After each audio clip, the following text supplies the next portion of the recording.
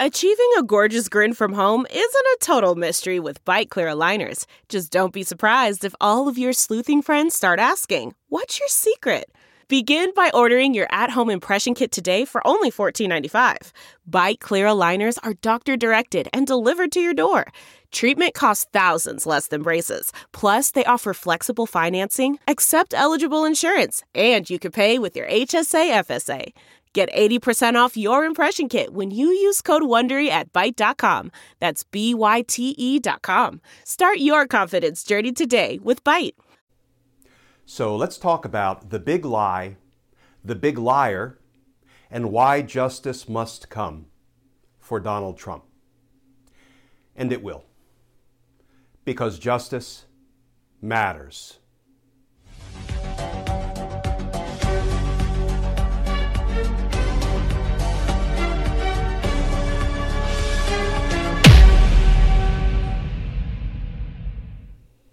Hey all, Glenn Kirshner here.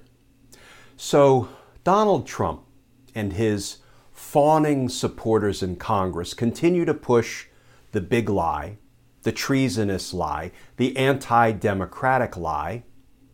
And now, courtesy of some reporting today in the Washington Post, we've learned that the big lie itself was cooked up in an airplane hangar in Texas 2 years before the election was even held. The big lie is nothing more than a tactic, a political dirty trick designed to cast aside the will of the American voters in favor of corruptly keeping Donald Trump in power. Here is how the article in today's Washington Post begins. The making of a myth. They talk about a guy named Russell J. Ramsland Jr. Russell J. Ramsland Jr. sold everything from Tex-Mex food to light therapy technology. Then he sold the story that the 2020 election was stolen from Trump. Key elements of the baseless claim that the 2020 election was stolen from President Donald Trump took shape in an airplane hangar in Addison, Texas, 2 years earlier, promoted by this guy, this Republican businessman, who has sold everything from Tex-Mex food in London to a wellness technology that beams light into the human bloodstream. Where have we heard that before? Hey, let's shine a very powerful light into the body and, kill the COVID.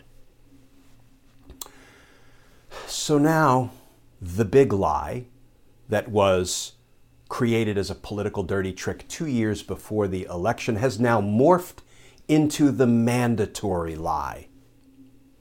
And those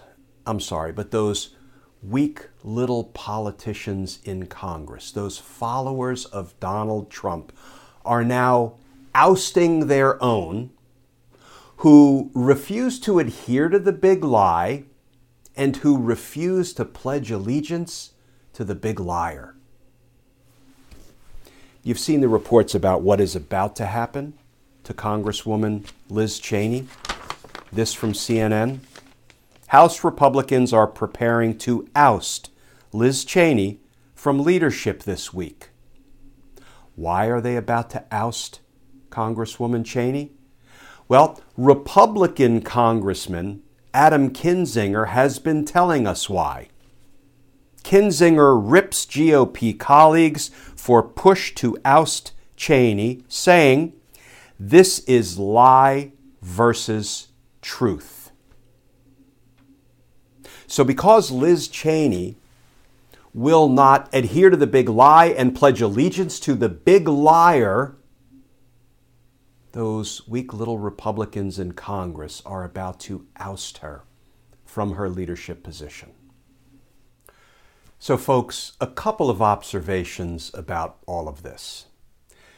First of all, do the Republicans really think that by forcing people to adhere to the big lie and pledge allegiance to the big liar, that they're expanding their base? That they're attracting new voters to the party of the big lie?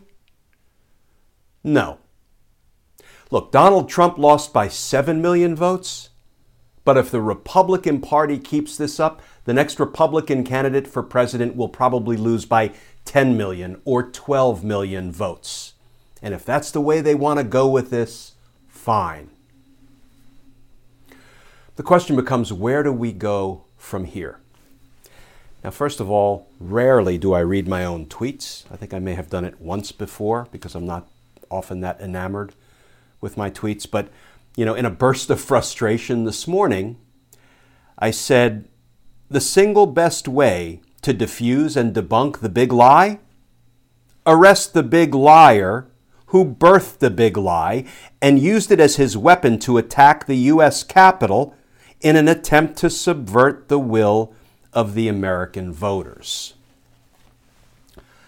Donald Trump must be held accountable for his crimes if we care about the future of our republic, and we do. Donald Trump must be held accountable for his crimes. And he will be. Why do I say that? Well, because I am certain that Merrick Garland and the current leadership of the Department of Justice and the 110,000 good men and women who are now being allowed to do the work of the American people at the Department of Justice care about the future of our republic. And let's take on one more question. Why is it taking so long? It seems like it's taking an eternity. It's moving at a glacial pace. We are all so frustrated, waiting for justice to get here. Well, consider this. The Deputy Attorney General is a woman named Lisa Monaco. And it took a good long time for the Senate to get around to confirming her. But once she was confirmed and she started as the number 2 person at the Department of Justice, it took just 1 week for her to approve the search warrants for Rudy Giuliani's home and office. That is pretty darn quick.